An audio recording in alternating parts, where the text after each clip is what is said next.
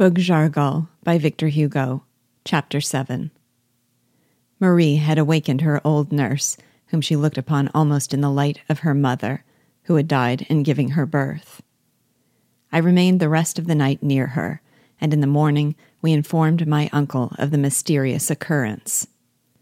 His surprise was extreme, but like me, his pride would not permit him to believe that the unknown lover of his daughter could be a slave.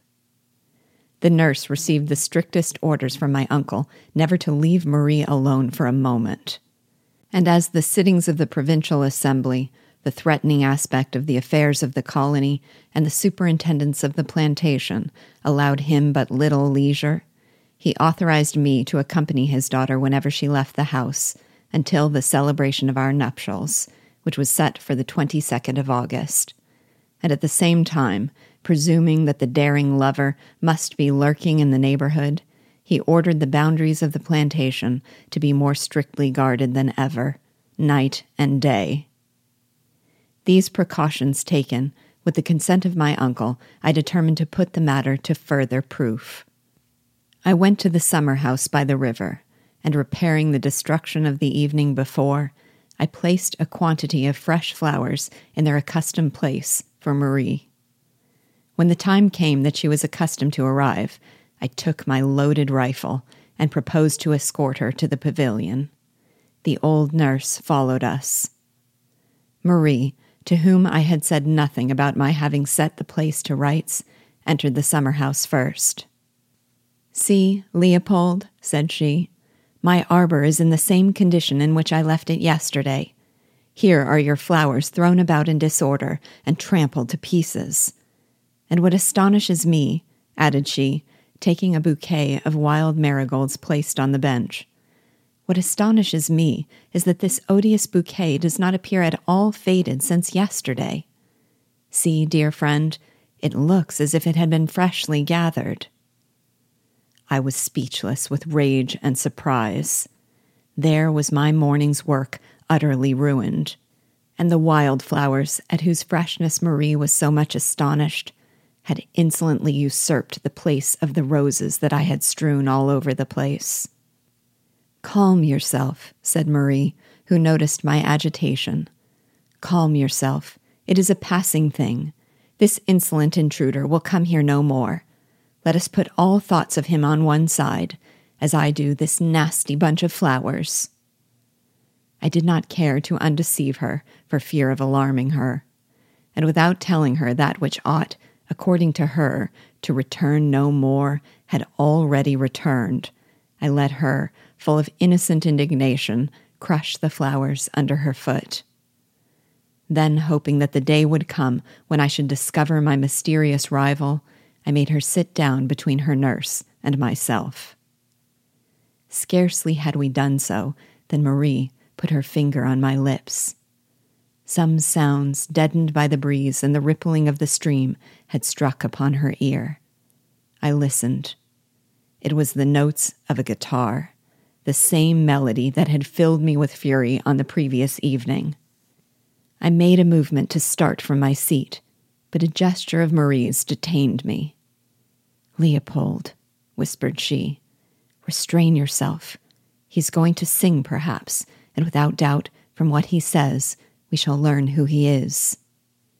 True enough, a manly, plaintive voice came from the depths of the wood, and mingled with the sad notes of the guitar a Spanish romance, every word of which has remained deeply engraved on my memory. "Why dost thou fly before me, Maria? Why dost thou fly from me, girl? Why this terror when thou hearest me? I am truly formidable. I know how to love, suffer, and sing.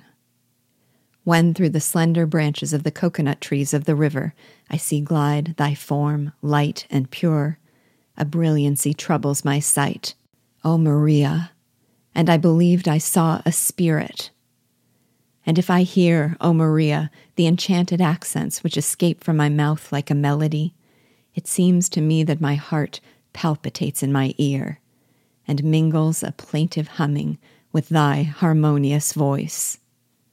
Alas, Thy voice is sweeter for me than the songs of birds who flutter in the heavens and who come from the coast of my country where I was king, of my country where I was free. Free and king, girl, I would forget all that for thee. I would forget all royalty, family, duties, vengeance. Yes, vengeance. Although the moment has come to gather this bitter and delicious fruit which ripens so late. The voice had sung the preceding verses with sad and frequent pauses, but in finishing these last words, it had taken a terrible accent. O Maria, thou resemblest a beautiful palm, slender and upright on its stalks, and which mirrors in the eye of the lover as the palm in the transparent water of the fountain. But knowest thou not, there is sometimes in the midst of the desert a hurricane, jealous of the happiness of the fountain of love. It runs, and the air and the sand mix under the flight of heavy wings. It envelops the tree and the spring in a whirlwind of fire, and seems to shrivel up under the breath of death the green circle of leaves, which had the majesty of a crown and the grace of a cavalier. Tremble, O white daughter of Hispaniola, tremble, lest soon a hurricane breaks over thee as over the desert. Then thou wilt regret the love which could have conductest thou to me, as the joyous Catha, the bird of salutation, guides through the sands of Africa the traveler to the oasis. And why dost thou repulse my love, Maria? I am king, and my head is raised above all human heads.